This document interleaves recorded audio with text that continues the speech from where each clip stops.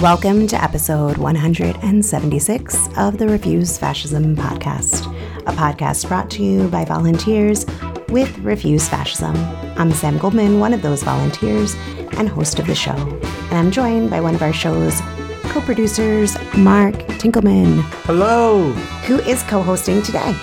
Refuse Fascism exposes, analyzes, and stands against the very real danger and threat of fascism coming to power in the United States. Today we'll be talking about the genocide in Gaza and the dangerous unity between imperialist democracy and fascism, plus what's happening in the House of Representatives and more. But first, we want to take a moment to ask you to take one step out and grow the base of listeners, share, discuss, and contribute to this fight to refuse fascism. I want to share two recent reviews, one over on Apple Podcasts from Rovic03, I think, or is it Rovic03? That might be more accurate, who wrote, "Awake to our rights. Love your podcast." Thanks, Rovic03. And over on Instagram, Brooklyn, New York girl commented, quote, "Always look forward to hearing the next episode on Refuse Fascism. I love the depth you go into, showing exactly what we are up against with the fascist leadership we are living under in the United States of America," end quote. And I think what they're getting at is those who want to be in leadership in the White House, although it's in state houses in some places. So get that too, and thanks for writing. Reach more people who want to refuse fascism by writing a review on Apple Podcasts and drop 5 stars wherever you listen to your pods. I really can't overemphasize what difference it makes. Go tell some strangers why you listen, and they should too. Subscribe, follow, so you never miss an episode. And of course, keep up all that great commenting, sharing on the socials. And if you already do all those wonderful things, thank you. Become a patron to support the show for as little as $2 a month over at patreon.com/refusefascism. And we want to thank everyone who already does support us. So let's get to it. The focus of this podcast is on American fascism. Why are we talking about what's happening in Gaza? Let's give a little more context than, for example, Joe Biden usually does. On May 14th, 1948, the major powers of the world granted Palestine to a reactionary Zionist government, kicking off decades of ethnic cleansing. Then, skip forward to October 7th of this year, when Hamas, who is the governing party of the Gaza Strip, committed a strike against Israel, killing over 1,000 people, both military and civilian, which then kicked off a new round in acute fighting, essentially the incineration of the Gaza Strip by Israel. Israel has been carpet bombing whole neighborhoods, hospitals, churches, mosques for essentially 2 weeks now. A population that's been trapped for years in the Gaza Strip, held captive by Israel and secondarily by Egypt. That's the essentials of what's happening, and which brings us to why we're talking about it, which is that there are moments when really anyone, any human being with a platform should be speaking up, should be taking action, and should be using whatever platforms, whatever they already have, or whatever they can create to try to affect the course of history. So there's that level. There's another level where this is very directly related to the threat of American fascism and the rise of global fascism, something that we've covered extensively from Modi in India to Bolsonaro. One key theme that we have talked about on this show is trying to give people a scientific sense of what fascism is. It has to be understood that fascism is integrally related to the economic, political system of capitalism, imperialism. It is something that's driven by the dynamics of that generalizing system that essentially is what runs the world in this day and age. It is not girls, it is not squirrels, it is capitalism, imperialism. In moments of compounding crises like what we're facing now, many governments, including the United States government, and more fundamentally the ruling classes see fascism as a legitimate option of a way to rule their societies that contains all of the contradictions that otherwise may fling it apart and get way out of their control. And in this moment, there is a conflagration, a unity between those sections of the ruling classes represented by people like Biden, the Democratic Party, and a lot of their intellectual representatives. You see them in the New York Times and the Washington Post, and essentially the fascist sections, both in this country and also such as Netanyahu in Israel, who's actually carrying out this genocide. So that relationship is really important to explore. Yeah, so I guess I would go back to the most fundamental point, which is, given the fact that the past couple weeks, we have seen the acceleration of a genocide that is completely supported, including financially and militarily, by the United States. It would be a complete abdication of our responsibility, not just as like people who have a podcast, therefore a tiny little platform in the world, but also just as basic human beings, if we remain silent while a captive civilian population is brutally slaughtered, restricted from having the basic necessities like clean water by this government, the United States government's attack dog in the region, which is Israel. I just want to say, like, straight up, to make clear the movement to refuse fascism. We do not have a stance on the state of Israel, nor should we. We're a movement seeking to take responsibility for the fascists in this government. And we've consistently been aware to the fact that fascism is a global issue and have spoken out about to learn from and also to sound the alarm against the global rise of fascism and the fascists that are in power in other parts of the world. Nod to Modi, nod to Bolsonaro, nod to Duarte, and nod to Bibi.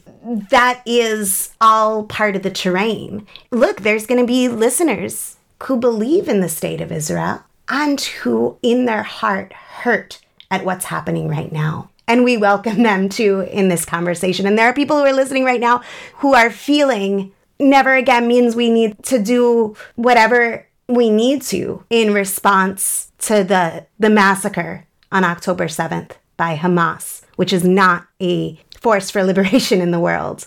We welcome those listeners too to be part of this conversation.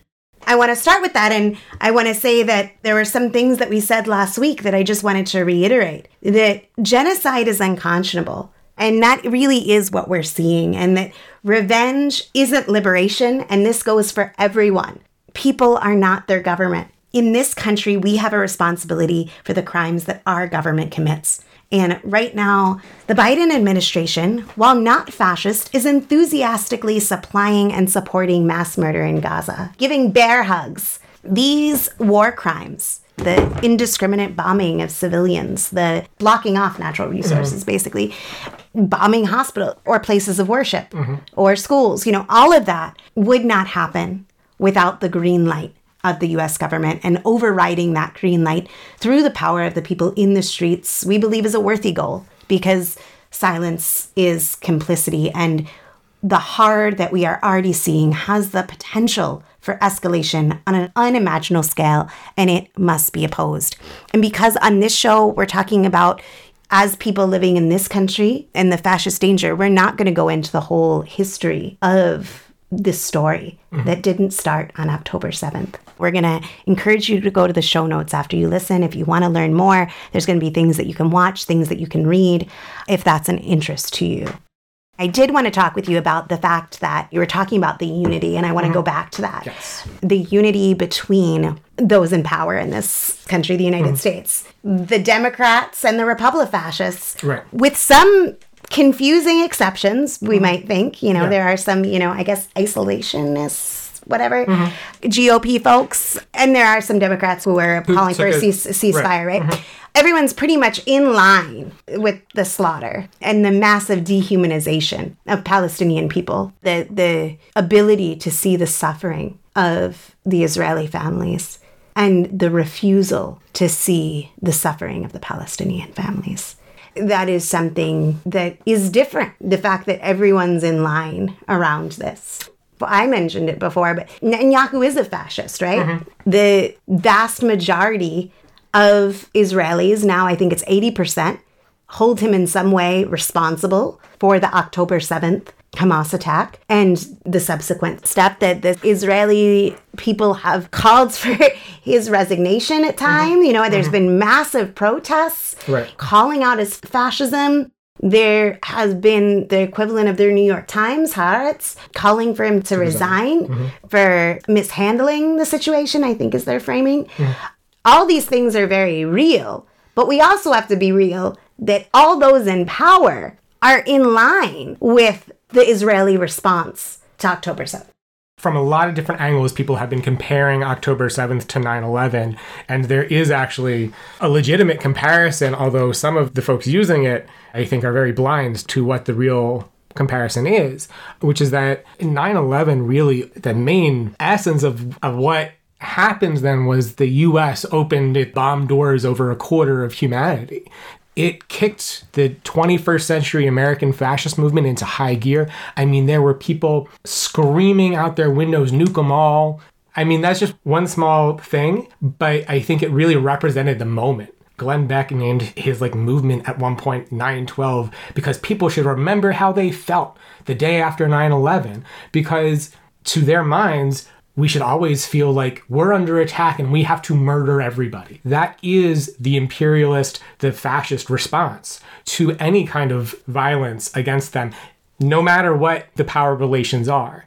And I think that, what we're seeing, and one other thing that we saw after 9/11 was a broad unity amongst the ruling class.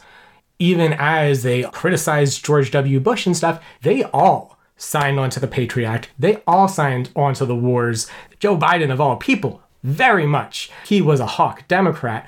And we are facing a situation, I can't imagine what it is in Israel right now with that, but in this country right now, we've had a wave of censorship of Palestinian voices, of Arab voices. We've had a wave of censorship of even people who are in unity or supportive. There's been a surge of bloodlust from both Democrats and Republicans in word and in deed.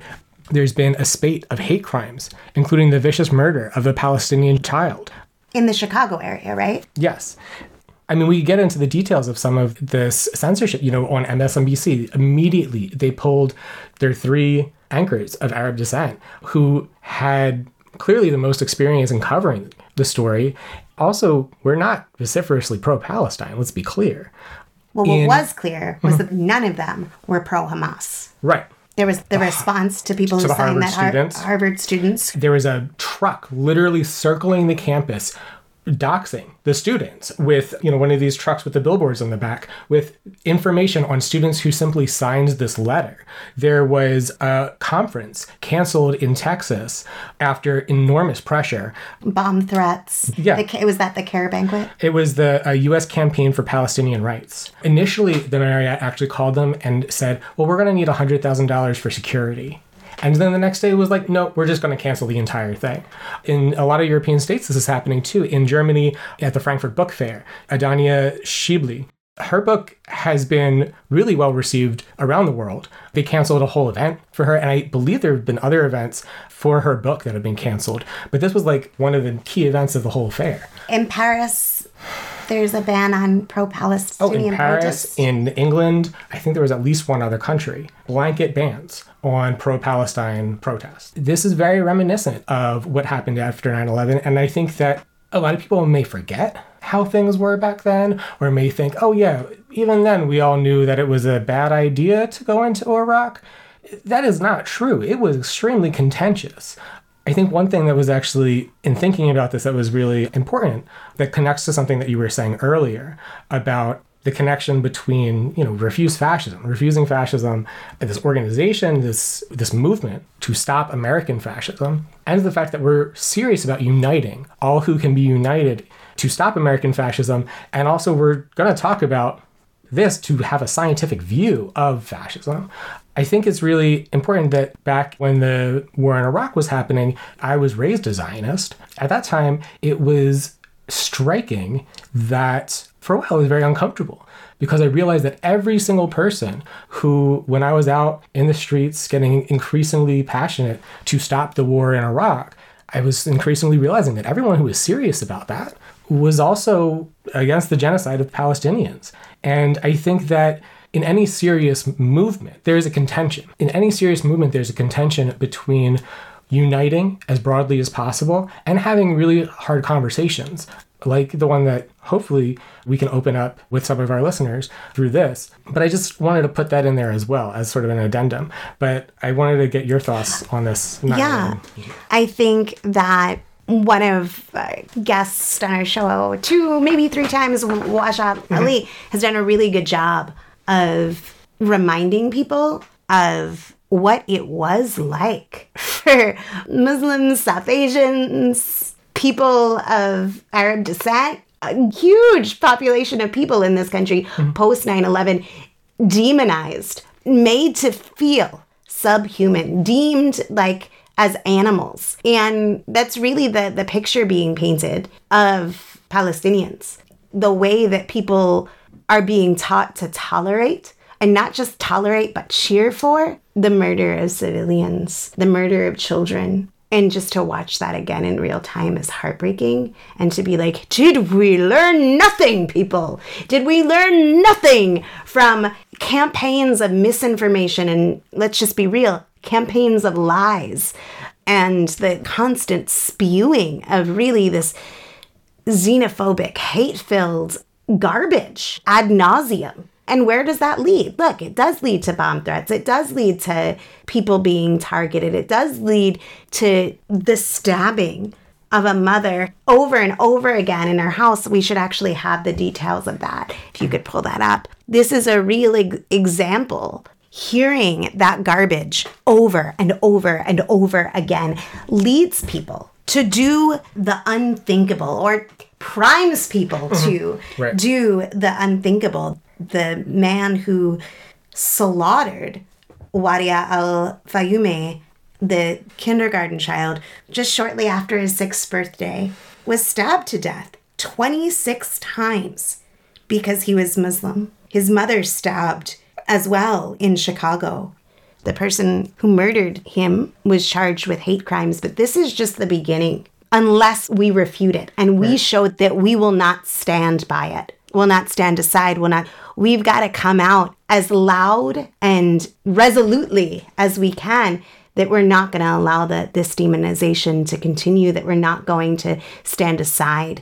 We're not going to accept that criticizing a genocide that this country is funding and supporting is verboten or whatever. We're not going to accept that you can't. Right, that's being met with threats on people's lives. Yeah. I mean, and I have to say, especially people that are, of our generation or older, I often feel people aren't learning the lessons from our lived history, but like this is an open book test right now. I mean, we could go on and on and on about this. Did we nothing from Abu Ghraib? Nothing. Did you want to speak about what's giving you hope right now?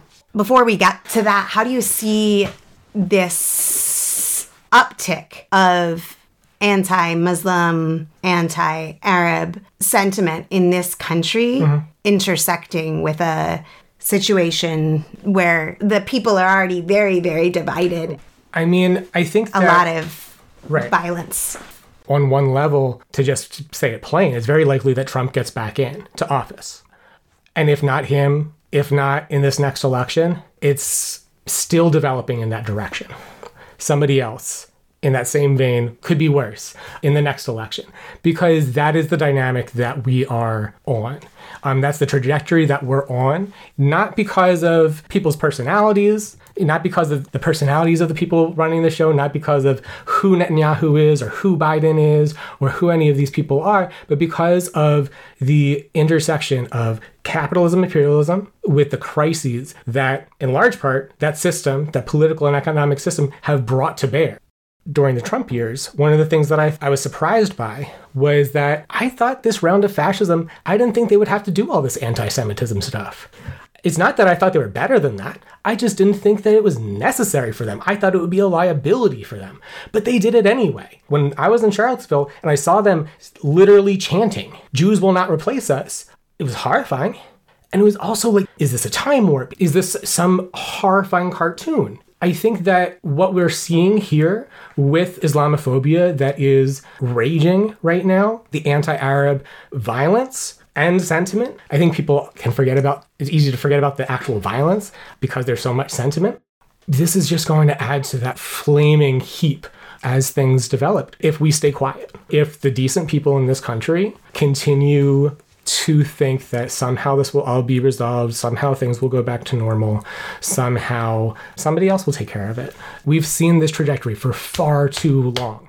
I think this might be where we could get to what's giving you hope, because there have been unique developments, I feel like, on this end, with some people trying to pierce this veil of silence and doing it in a way that, and I was 14 in 9/11, so I don't remember all of it, but in ways that I don't remember from back then. People really immediately standing up, Arab people, Palestinian people, Jewish people, even people who, get this, don't feel that they have a personal tie to it, but saying, fuck it, I'm going to make a statement, I'm going to take action. You know, there have been significant protests. That's not going to cut it, but it is something.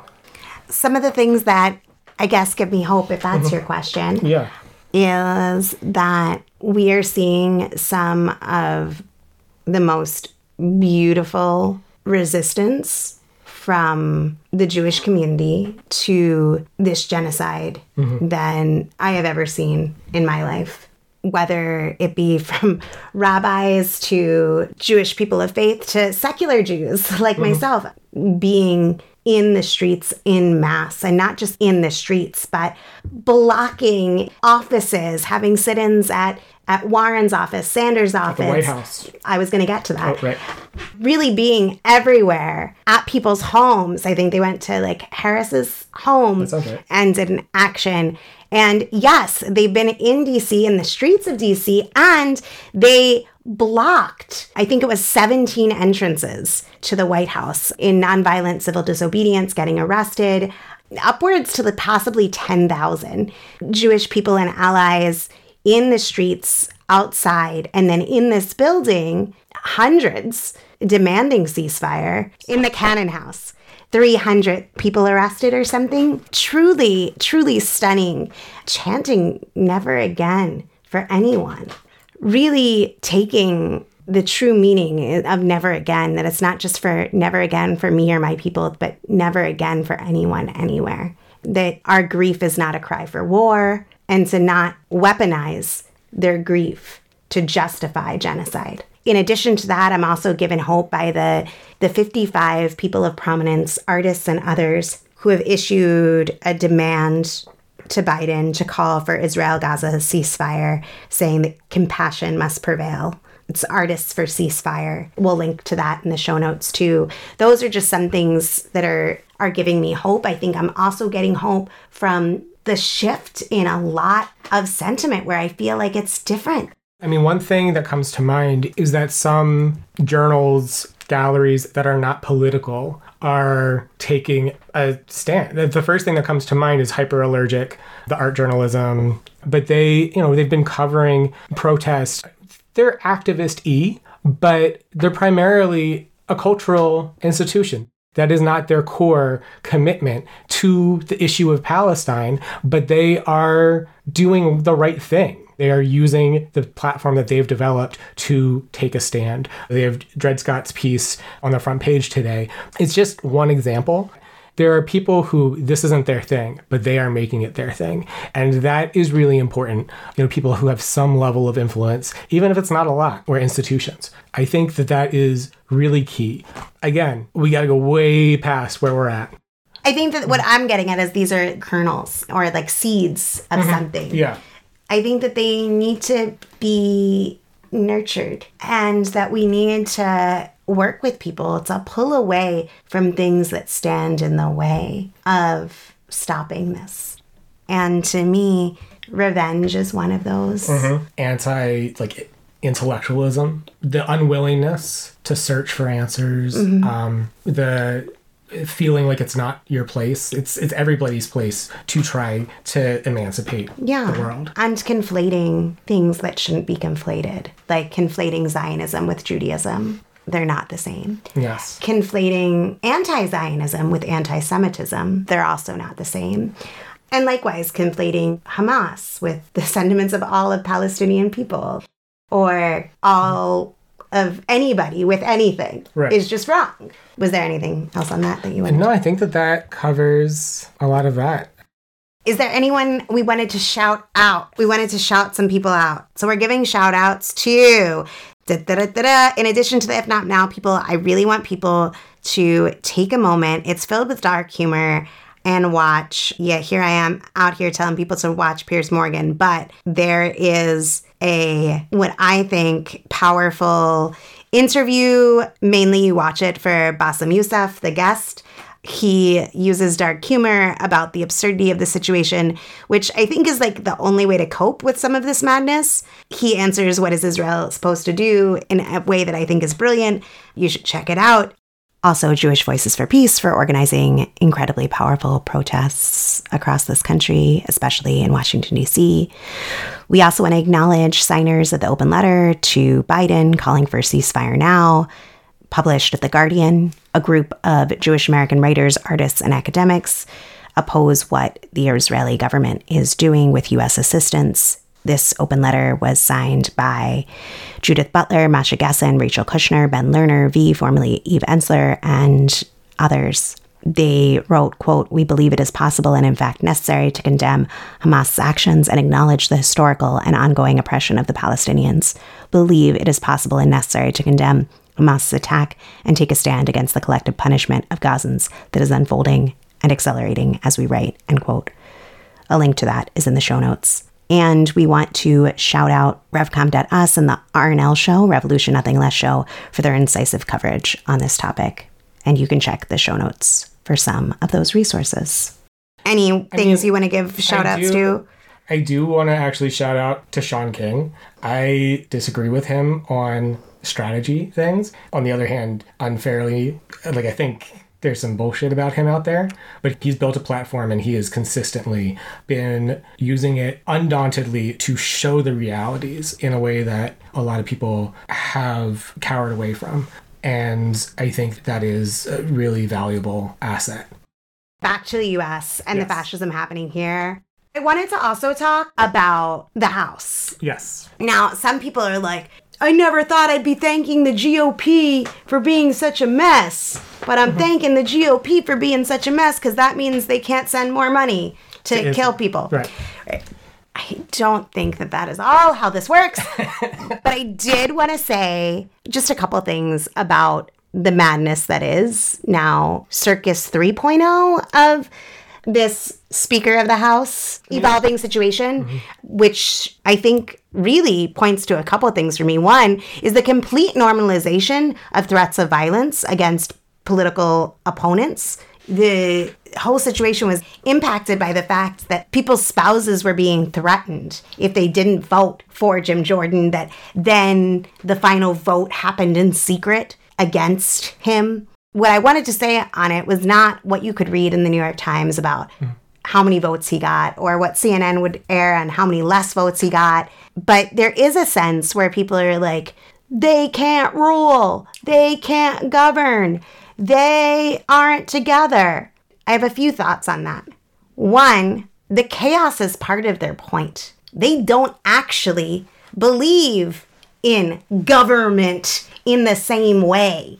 They don't want things to run as usual. They don't want the aspects of people getting basic needs sometimes even happening at all. They want a situation where they are required to come in and save the day, and save the day through their strongman fascism. That's part of the thing, and make it absolutely incapable for those who aren't fascists to continue business as usual. And there is an ideology and a strategy behind that. It's not just for the sake of chaos. There's a point of that chaos. I would also say that there is contention including contention amongst the Republifascists.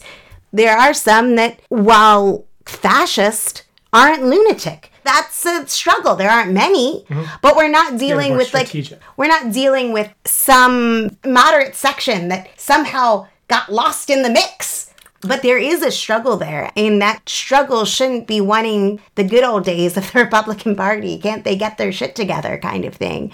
Or looking on and saying, oh, they're doomed because people will see that they can't run things. Did you have any thoughts on that?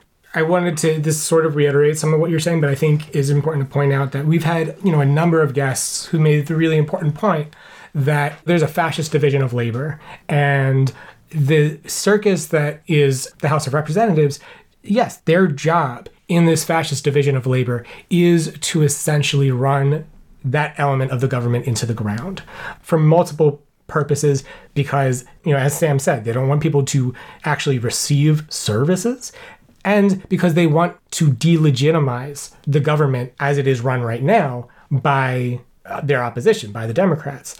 That doesn't mean that the fascists don't have an agenda, because you can see their agenda. You can see their agenda in the Supreme Court. You can see their agenda on the states that they control. And in fact, them running the House into the ground actually helps the people in the courts, in the states, those fascists, do their part of the fascist agenda. So I think that that's really important. We are going to put some resources in the show notes, and this was just the start of a conversation. Thanks for joining me and talking about this really urgent situation. Thanks for having me on. Thanks for listening to Refuse Fascism. Got thoughts or questions off this episode? We want to hear them. Ideas for topics or guests? Yes, please. Send them to us. Have a skill you think could help? We want to know all about it. Reach me at the site previously known as Twitter at Sam B. Goldman. You can, of course, drop me a line at Samantha Goldman at refusefascism.org. We are on Threads, Mastodon, Blue Sky. I'm probably missing something. Instagram. All the places at Refuse Fascism. So find us. You can also leave us a voicemail. See the show notes, click the button. We'd love to hear from you. And if you want to support the show, it is so simple. Show us some love by rating and reviewing on Apple Podcasts or your listening platform of choice. And of course, follow, subscribe, so you never miss an episode. Become a patron to support our pod and content creation to help people understand and act to stop the fascist threat. Give today at patreon.com/refusefascism for as little as $2 a month. Or by visiting refusefascism.org and hitting the donate button. Thanks to Richie Marini and Lena Thorne for helping produce this episode, along with Mark Dinkelman. Thanks for also coming on the show. Thanks to incredible volunteers. We have transcripts available for each episode, so be sure to visit refusefascism.org and sign up to get them in your inbox. We'll be off next week, but we will be back on November 5th. So until then, in the name of humanity, we refuse to accept a fascist America.